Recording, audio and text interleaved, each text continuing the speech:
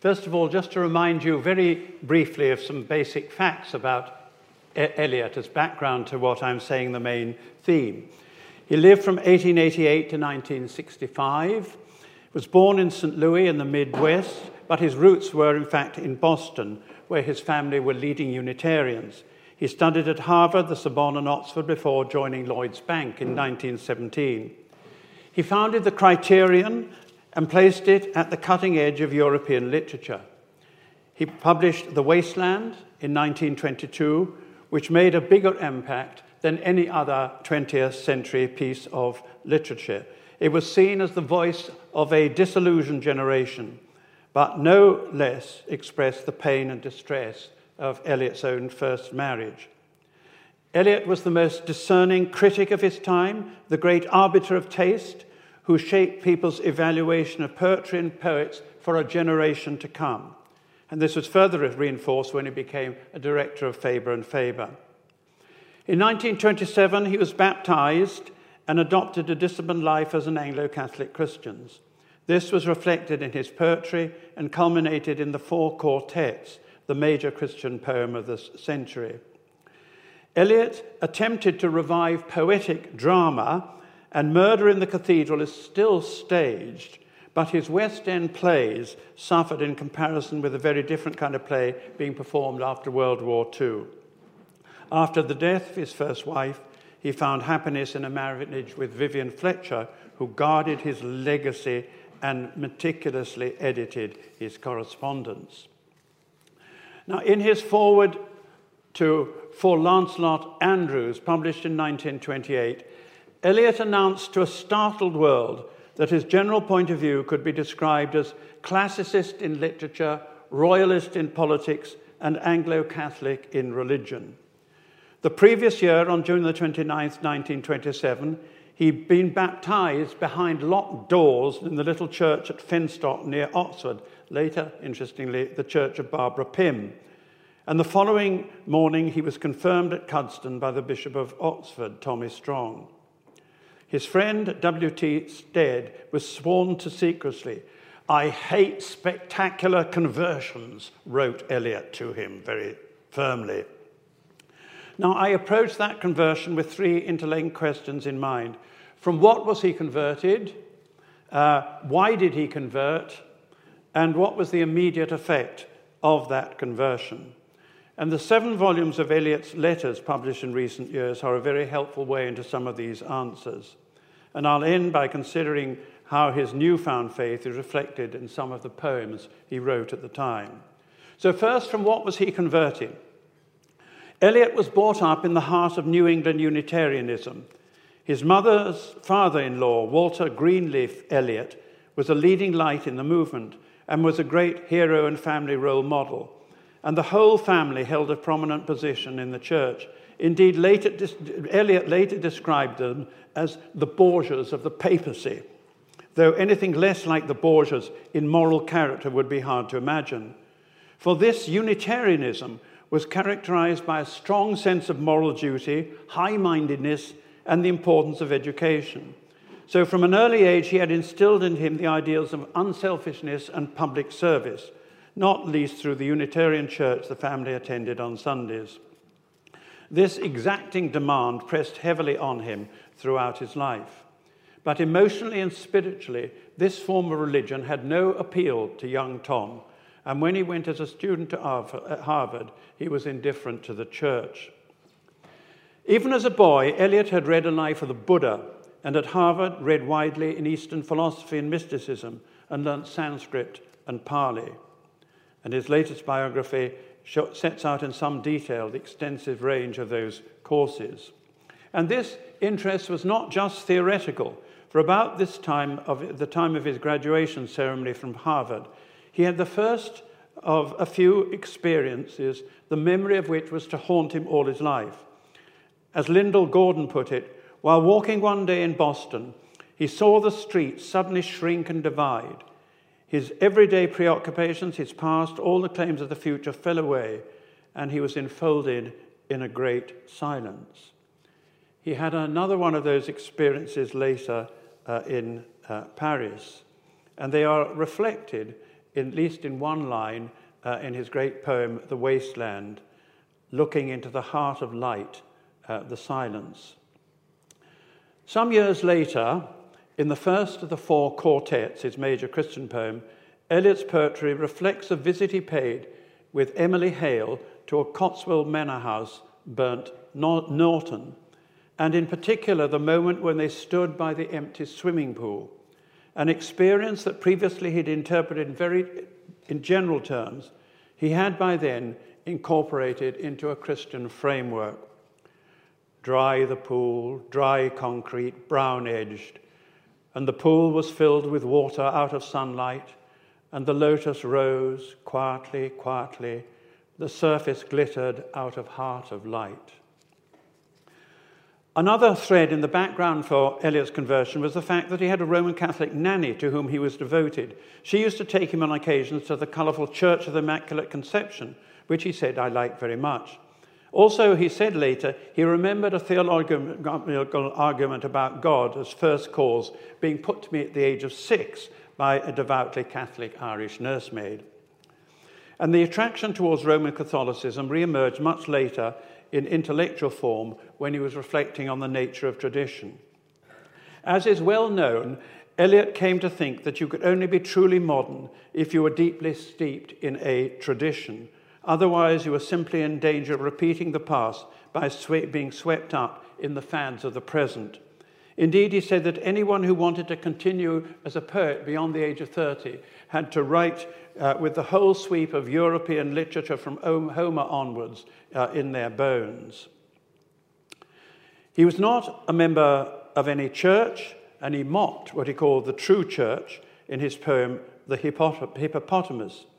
But he used to visit Anglo-Catholic city churches in his lunch hour, and he was conscious of Catholicism as the only church which can even pretend to maintain a philosophy of its own. There is another aspect of this emphasis on tradition too. Delivering some extramural lectures on French literature in Ilkley, of all places, in order to earn some money, he stressed the need for form and restraint in writing, in contrast to Romanticism. A classicist in art and literature will therefore be likely to adhere to a monarchical form of government and to the Catholic Church, he wrote.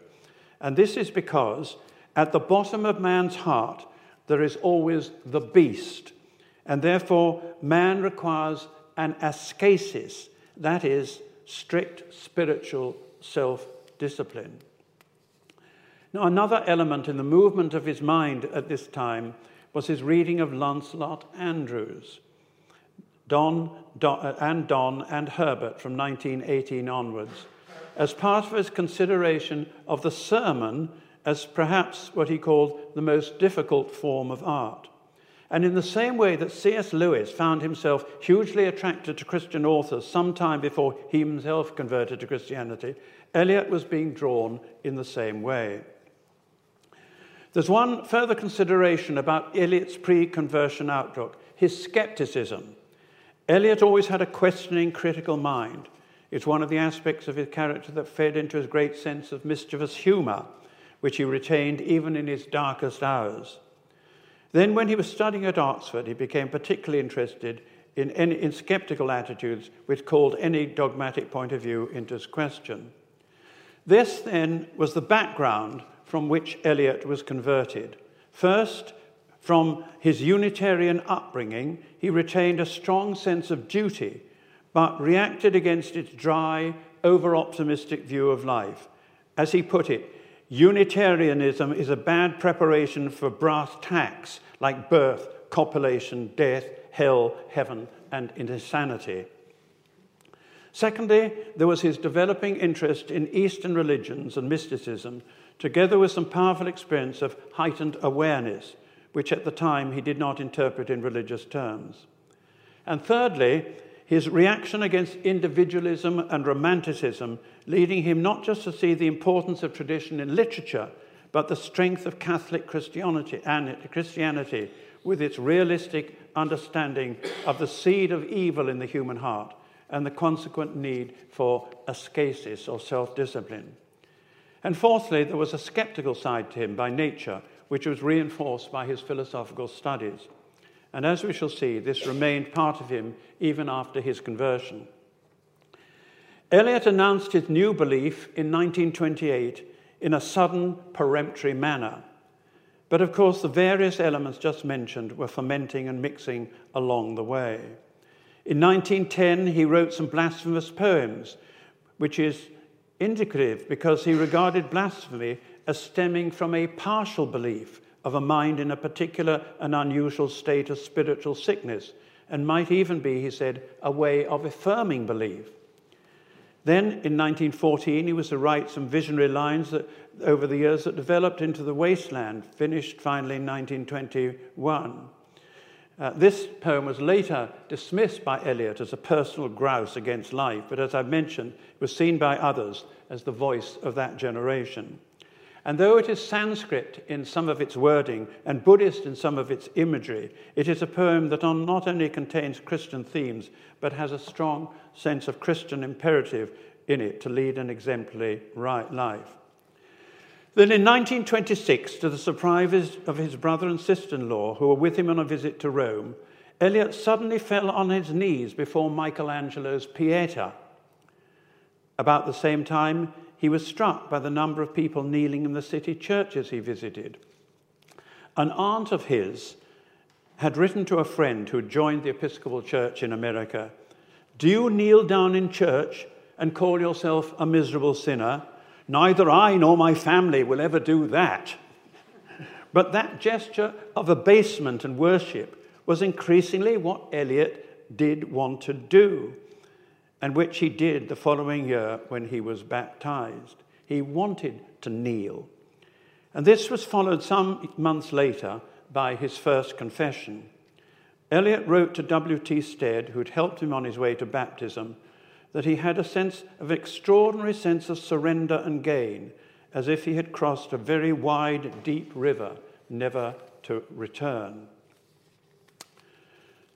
So the second question we come to is then, why did Eliot convert? And the clue is given in the very stark and definitive way in which he describes his new commitment as classicist, monarchist, and Catholic. He wanted more than a vague mysticism and more than a self-sufficient moralism. He wanted something with a clear structure and discipline to it. Now, classicism might be defined in a number of ways, but one thing is certain, is that it is opposed to what Eliot called the undisciplined squads of emotion, which drives so many of our words. Now, again, royalism can be variously interpreted, but at the least it indicates structure and degree. And as Shakespeare put it in Troilus and Cressida, take but degree away, untune that string, and hark what discord follows. Each thing meets in mere oppugnancy. A very thoroughly researched book by Barry Spur shows the influence on T.S. Eliot of very definite Anglo-Catholic beliefs and practices. And Spur argues that it is impossible to engage in Eliot's poetry without a knowledge of the very particular religious milieu which Eliot found his spiritual home, as it existed from the 1920s to about 1955. And in his book, he describes it for those unfamiliar with it today. Indeed, it is part of Spur's thesis that this particular Anglo-Catholic world no longer exists and needs explanation as much as any other period of history. Now, the immediate background to the conversion, why the need for a definite structure and discipline was so urgent, was the fact that Eliot's life, personal life, was a desperately unhappy mess.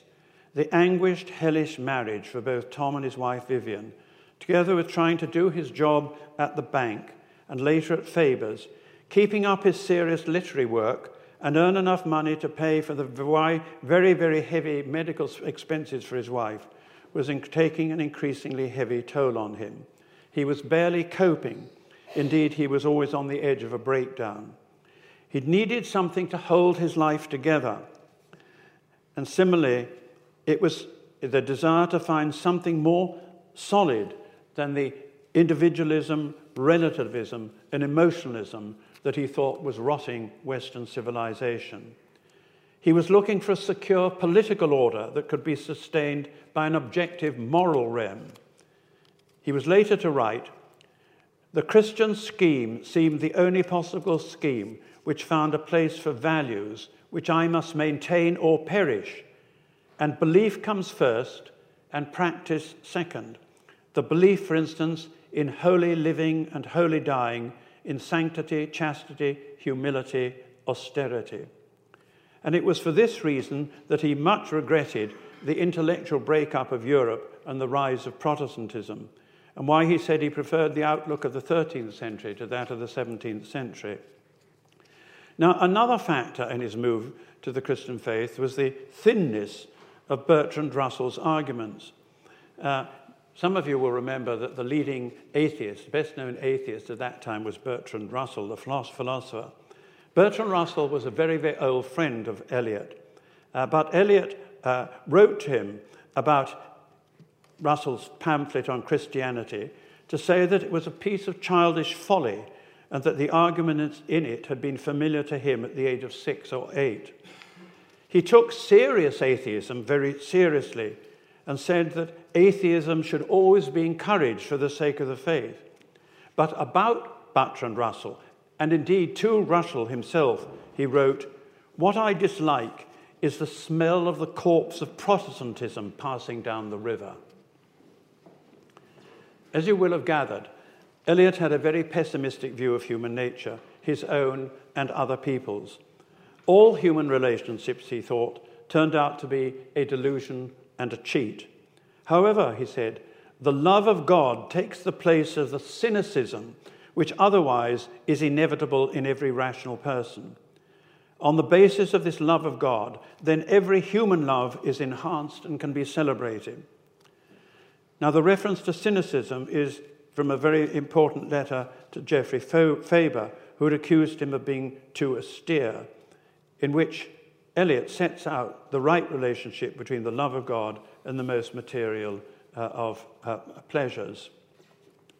Now, a particular interest in all these letters that have been published over this last decade is volume 6, in connection with some correspondence he had with the poet Stephen Spender over his 1932 broadcast, in which Eliot discusses how his mind has moved towards faith. And as already mentioned, he said he needed to hold to values without which he would perish. But in his view, values depended on religions. And those values would be expressed in highly disciplined Christian living. He had nothing but scorn for the average product of the English public school system, which sought, he believed, to turn out gentlemen rather than Christians, the two being totally antithetical. He also argues that the real choice to be made is between Christianity and communism, though he certainly didn't want to be aligned with the usual anti-communism. He said he loathed both communism and the society in which he was then living, and he reserved particular scorn for the Conservative Party of the time, which he saw as nothing more than an unsavoury alliance of liberalism and laissez-faire economics. He looked for an alternative Christian way of ordering society, an idea which took book form some 7 years later, that book of his called The Idea of a Christian Society. For now he needed a structure and a discipline to hold his own life together. And the Anglo-Catholicism of the 1920s provided just that. The Puritan element from his New England upbringing could find an outlet in the rigors of self-examination and confession. His mystical yearning could find its true goal and fulfillment in the adoration of the God who became incarnate and who was present to us in the Blessed Sacrament, the defining difference for him between his new creed and his Unitarian background. And in Anglicanism, this sacramental form brought with a sense a mystery and awe in which his desire to worship could find proper expression. And his belief in the importance of tradition found its home in his sense of belonging to the one holy Catholic and Apostolic Church. There is, of course, the question which might very well have occurred to him: why did he become an Anglican rather than a Roman Catholic? It would have been very natural for him to become a Roman Catholic, given what we know of his Thomistic philosophy of life, and because of his wide knowledge and deep sympathy for European culture as a whole. But he valued the greater freedom of thought provided by the Church of England, and the more moderate via media it provided to religious excesses. When he first started to read sermons in 1918, read them for their literary form, he'd first been excited by John Donne. Later, however, it was the sober approach of people like Lancelot Anslus, with their settled, resolute will to holiness, drew him. Then there was George Herbert, of course, as well. Then not least was his consciousness of his English family forebears and fitting naturally into their continuing life as an English Christian and not just as a European intellectual. And this leads on to the third question. What was the immediate effect of this conversion? The answer again is quite clear: a new discipline of life. As mentioned, he made his first confession, and that discipline continued. Indeed, he sought a new confessor, one who would be much more severe with him. He became a nearly daily communicant, and he agreed to be a church warden at St. Stephen's, Gloucester Road, a role he held for 25 years. And there's a telling anecdote by Herbert Reed, the art historian, who was staying with Eliot in the spare bedroom, when he said he was woken up in the morning by a slight noise. He saw a hand sliding through the door to reach first an umbrella and then a bowler hat before the door slipped shut again. It was Eliot going off to weekday early morning communion. And it was the first indication he had that Eliot had become a Christian. Now, some lines from the four quartets succinctly sum up his approach to life. Eliot refers to those moments in life when we're taken out of ourselves, for example, by music. But as he writes, these are only hints followed by guesses. What matters are the basic disciplines of the Christian life: prayer, observance, thought, and action. Let me just read those few lines. For most of us, there is only the unattended moment, the moment in and out of time, the distraction fit, lost in a shaft of sunlight, the wild time unseen, or the winter lightning, or the waterfall, or music heard so deeply that it is not heard at all, but you are the music while the music lasts. These are only hints and guesses, hints followed by guesses, and the rest is prayer, observance, discipline, thought, and action. The hint half guessed, the gift half understood, is incarnation. There is a revealing letter about this time to his American scholar friend Paul Moore, in which Eliot refers to people who seem to have no need of religion. He wrote, "They may be very good or very happy. They simply seem to miss nothing, to be unconscious of any void.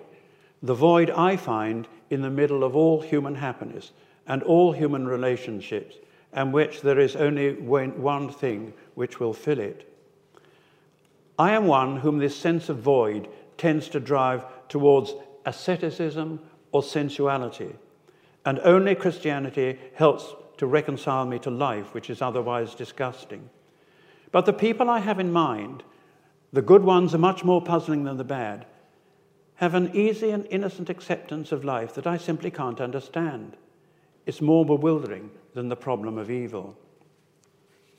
Now, some people, when they convert, become narrow and intolerant in defense of their new faith. Almost the opposite happened to Eliot.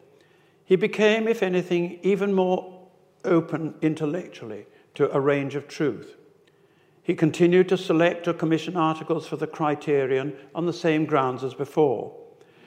Nearly all the people he knew were shocked and appalled by the new turn in Eliot's life, but he remained remarkably unfazed by their attacks on him, and he continued to have good relationships even with people who had sharply and for the wrong reasons savaged his new faith.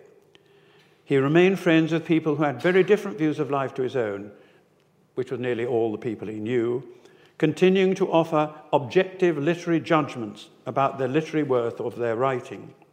There was no insecure defensiveness about him. And this was because he had first faced in himself all the worst things that anyone else might say.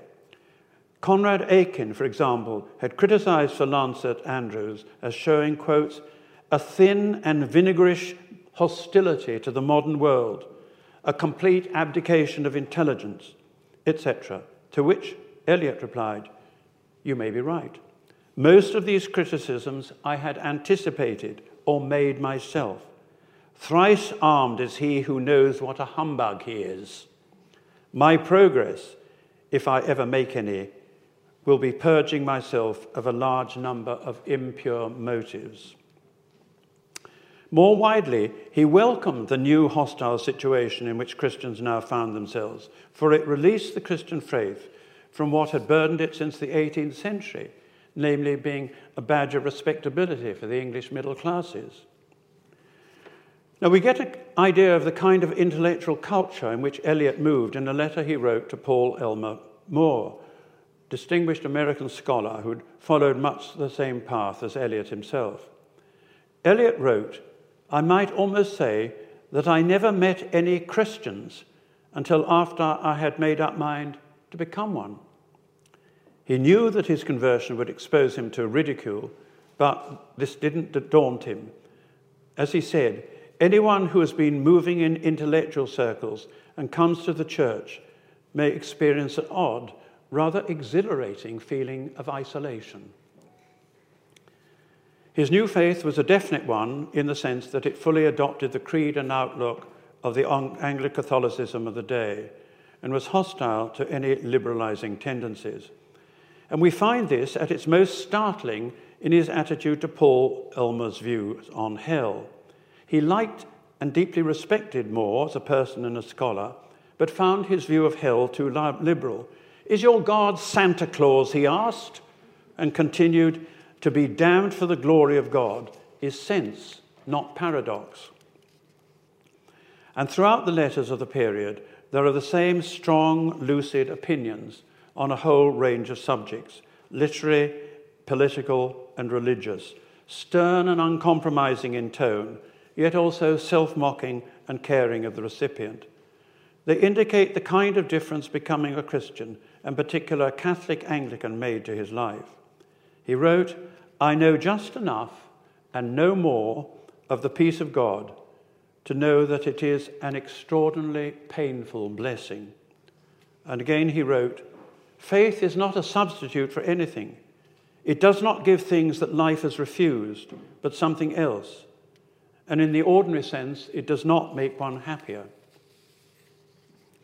I mentioned Eliot's skeptical cast of mind. This did not change with his conversion.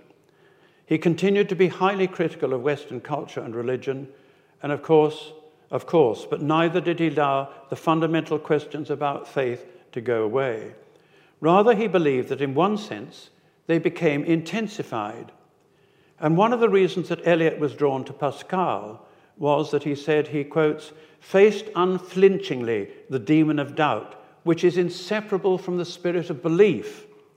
Again, he wrote, every man who thinks and lives by thought must have his own skepticism, that which stops at the question, that which ends in denial, or that which leads to faith and which is somehow integrated into the faith which transcends it. And he also wrote, the more conscious becomes the belief, so the more conscious becomes the unbelief. Indifference, doubt, and skepticism appear. A higher religion imposes a conflict, a division, torment, and struggle within the individual. As Eliot brought out in an important letter to Geoffrey Faber, which I haven't quoted, he did in fact relish the ordinary pleasures of life and found them enhanced by his religion. There's extraordinary details in these letters. For example, that he knew 50 different kinds of cheese and could evaluate them all in terms of the quality of their taste. I mean, just one of those absurd details. So despite all this darkness, he did manage to find some pleasures in life. Later on in life, with his second marriage, he was to discover an unexpected happiness in love. But for this period of his life, what he discovered through his faith was something much tougher. As he put it, "To me, religion has brought at least the perception of something above morals, and therefore extremely terrifying.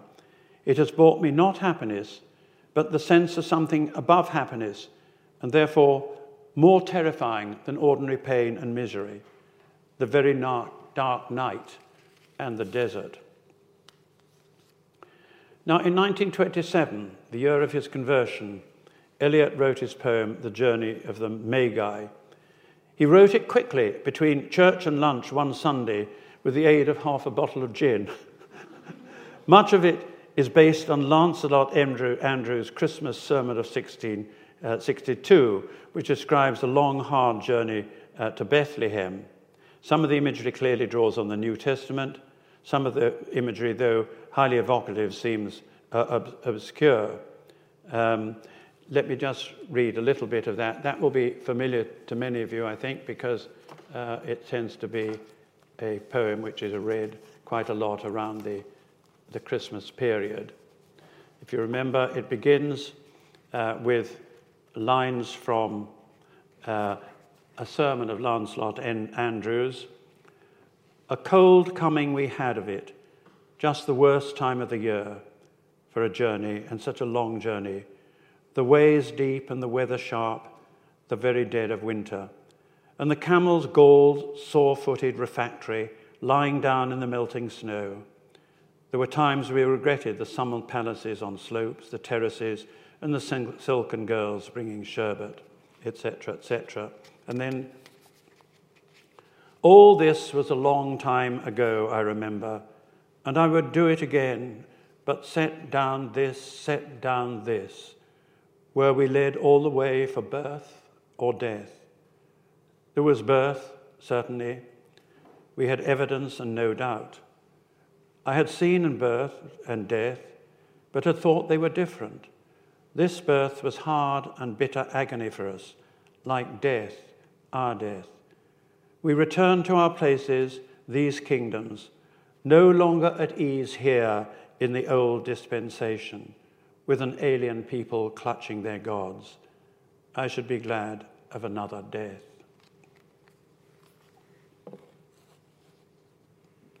So that poem as a whole clearly reflects Eliot's own journey to faith and the long journey that lay ahead of him as a Christian.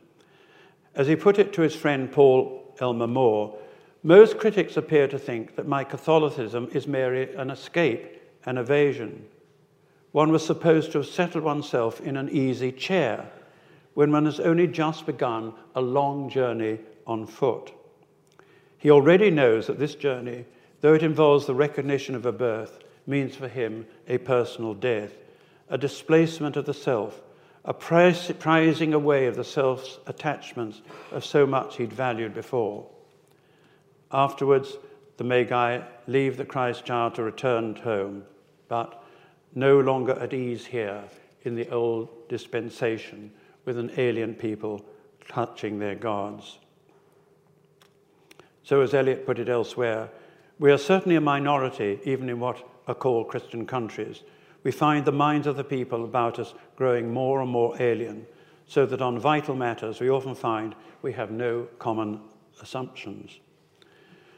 The next poem he wrote was a song for Simeon, based upon the story in the New Testament of which we get the Nunc Dimittis, which is said as at evening prayer. Then after that, in 1929, he wrote Animula, not quite so well as another's. But the key poem for light it sheds on what his conversion meant to Eliot, emotionally and spiritually, is Ash Wednesday.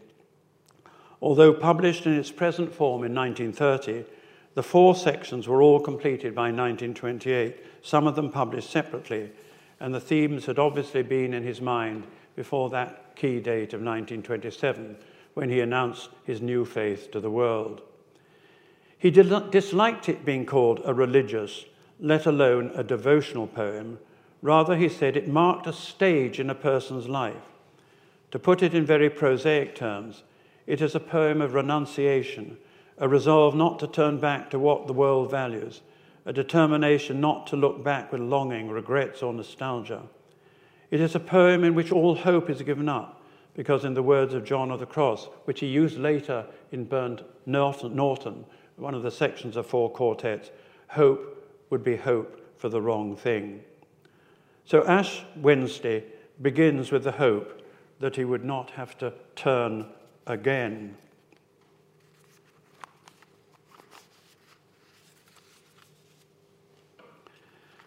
Because I do not hope to turn again, because I do not hope, because I do not hope to turn, desiring this man's gift and that man's scope, I no longer strive towards such things. Why should the aged eagle stretch its wings? Why should I mourn the vanished power of the usual rain?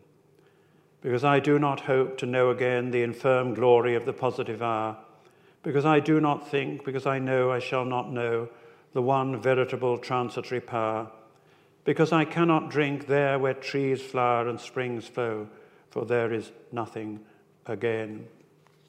Now the key opening, because I do not hope to turn again, comes from an Italian poet from the 13th century whom he much admired, called Cavalcanti, and Pound also had much admired it, perché io non spero di tornar mai. And the line lodged itself in Eliot's mind, and he could not rest until he'd used it. And the poem is full of other borrowings, borrowing rather than allusion being Eliot's method, borrowings from the Psalms and other parts of Scripture, the liturgy, prayers of the church. And these references are often clear in themselves, but people complain then, and continue to do so, about the poem's obscurity. Eliot believed that a poem should be obscure. Like life, he said, or any living thing, it needs to be appreciated for the mystery of itself, in itself. It is not a conundrum to be solved. Some of the imagery, he admitted, like the yew tree and the veiled sister, even came from his recurrent dreams. And they give the poem a hallucinatory, film-like effect. And this, combined with its incantatory tone, endows it with a haunting quality. Now, that said, Eliot is quite clear what the poem is fundamentally about. For he said it was a deliberate vita nuova of Dante. In that book, Dante's sight of Beatrice kindles his love, and that love leads him to the Virgin Mary and onward up to the mountain of Purgatory. Eliot seems to have had his own Beatrice in Emily Hale, an American friend with whom he corresponded over the years. Eliot once discussed with his friend W.T. Stead how Dante's love for Beatrice had passed over into the love of God in the Vita Nuova. "I've had that experience," said Eliot eagerly and rather shyly, and then lapsed into silence. It was Emily Hale who went with Eliot to Burnt Norton in September 1934, a visit which inspired not only the title of the poem, but a mystical moment by the empty pool, which I described earlier. And before that, in the poem, there are lines about paths which were not followed. The persona of the poem is in the desert, Ezekiel's valley of dry bones. Everywhere is desolation, disillusion. The air is dry and all is dead. But a lady appears who points to Mary, who leads him out of the desert. As Eliot wrote, "I have found my own love for a woman enhanced, purified, and intensified by meditation on the Virgin." But it was in the desert that he found the secret of peace. Again from Dante, this time Paradiso 3, "E la sua volontate e nostra pace," our peace in his will. So the poem has a number of sections with some very memorable imagery. Lady, 3 white leopards sat under a juniper tree. in the cool of day, having fed to satiety. On my legs, my heart, my liver, and that which had been contained in the hollow round of my skull. And God said, shall these bones live? Shall these bones live? And that which had been contained in the bones, which were already dry, said, chirping, because of the goodness of this lady, and because of her loveliness, and because she honors the Virgin in meditation, we shine with brightness. Then there's a wonderful imagery of the spiral staircase going up. In the first turning, the second stair, I turned and saw below the same shape twisted on the banister, under the vapour in the fetid air, struggling with the devil of the stairs who wears the deceitful face of hope and despair. So he goes up the stairways and he meets towards the end what he calls the veiled sister. So just to end on the end of that Ash Wednesday, where it comes to some lines which really sum up what he really found through his Christianity. Blessed sister, holy mother, spirit of the fountain, spirit of the garden, suffer us not to mock ourselves with falsehood. Teach us to care and not to care. Teach us to sit still. Even among these rocks, our peace in his will. And even among these rocks, sister, mother, and spirit of the river, spirit of the sea, suffer me not to be separated, and let my cry come unto thee. Now, some of you will immediately recognize some of those phrases, of course, are straight from the liturgy or very familiar phrase, suffer me not to be separated, and let my cry come unto thee. It's not always an easy poem, that Ash Wednesday, but it is a very wonderful one. And then, finally, of the poems, there is Marina, published in 1930. It is, I have to admit, a poem that had rather passed me by until Rowan Williams and I shared a day speaking on Eliot not long ago, and he remarked that it so moved him he was not able to read it aloud in public. So it made me think, what on earth have I been missing all these years? And it's also noteworthy, and I found this in this correspondence, that Eliot said it was his favourite poem. The dominant image is based on the recognition of Shakespeare's Pericles of his supposedly lost daughter, Marina. But there is an implied contrast with Seneca's Hercules Furiens, in which Hercules comes to and finds he's killed his children, for it is addressed, O my daughter. The boat on which the poet sets sail is an old one, much repaired, and the poem is full of the imagery of Maine, which meant so much to Eliot, and which comes to full flower later in the dry salvages in the four quartets. But here the imagery is not for the coast itself, but for a reconnection with something in himself, set off by Emily Hale, already mentioned in my discussion of Ash Wednesday. Emily Hale, his Beatrice, not only channeled his love towards God, but acted as a muse in releasing his poetry. Hers is a face through which grace comes, and that grace, that face, is dissolved in place, and that place is the coastlands and the seas of Maine, which he loved so much as a boy. And on this voyage, he made this unknowing, half-consciously unknown my own, living in time, beyond time, with the awakened lips parted, the hope, the new ships. So let's just have a brief look at Marina. Begins, again, it's not together an easy song, but in the background, you have to, part of the remember to this is that Eliot as a boy loved sailing and was a very good sailor and used to sail quite a way out on the Maine coast, off the Maine coast. What seas, what shores, what grey rocks, and what islands, what water lapping the bow, and scent of pine and the woodrush singing through the fog. What images return, O my daughter? Then it goes on towards the end. I made this, I have forgotten and remember, the rigging weak and the canvas rotten between one June and another September, made this unknowing, half-conscious, unknown my own. The garboard strake leaks, the seams need caulking.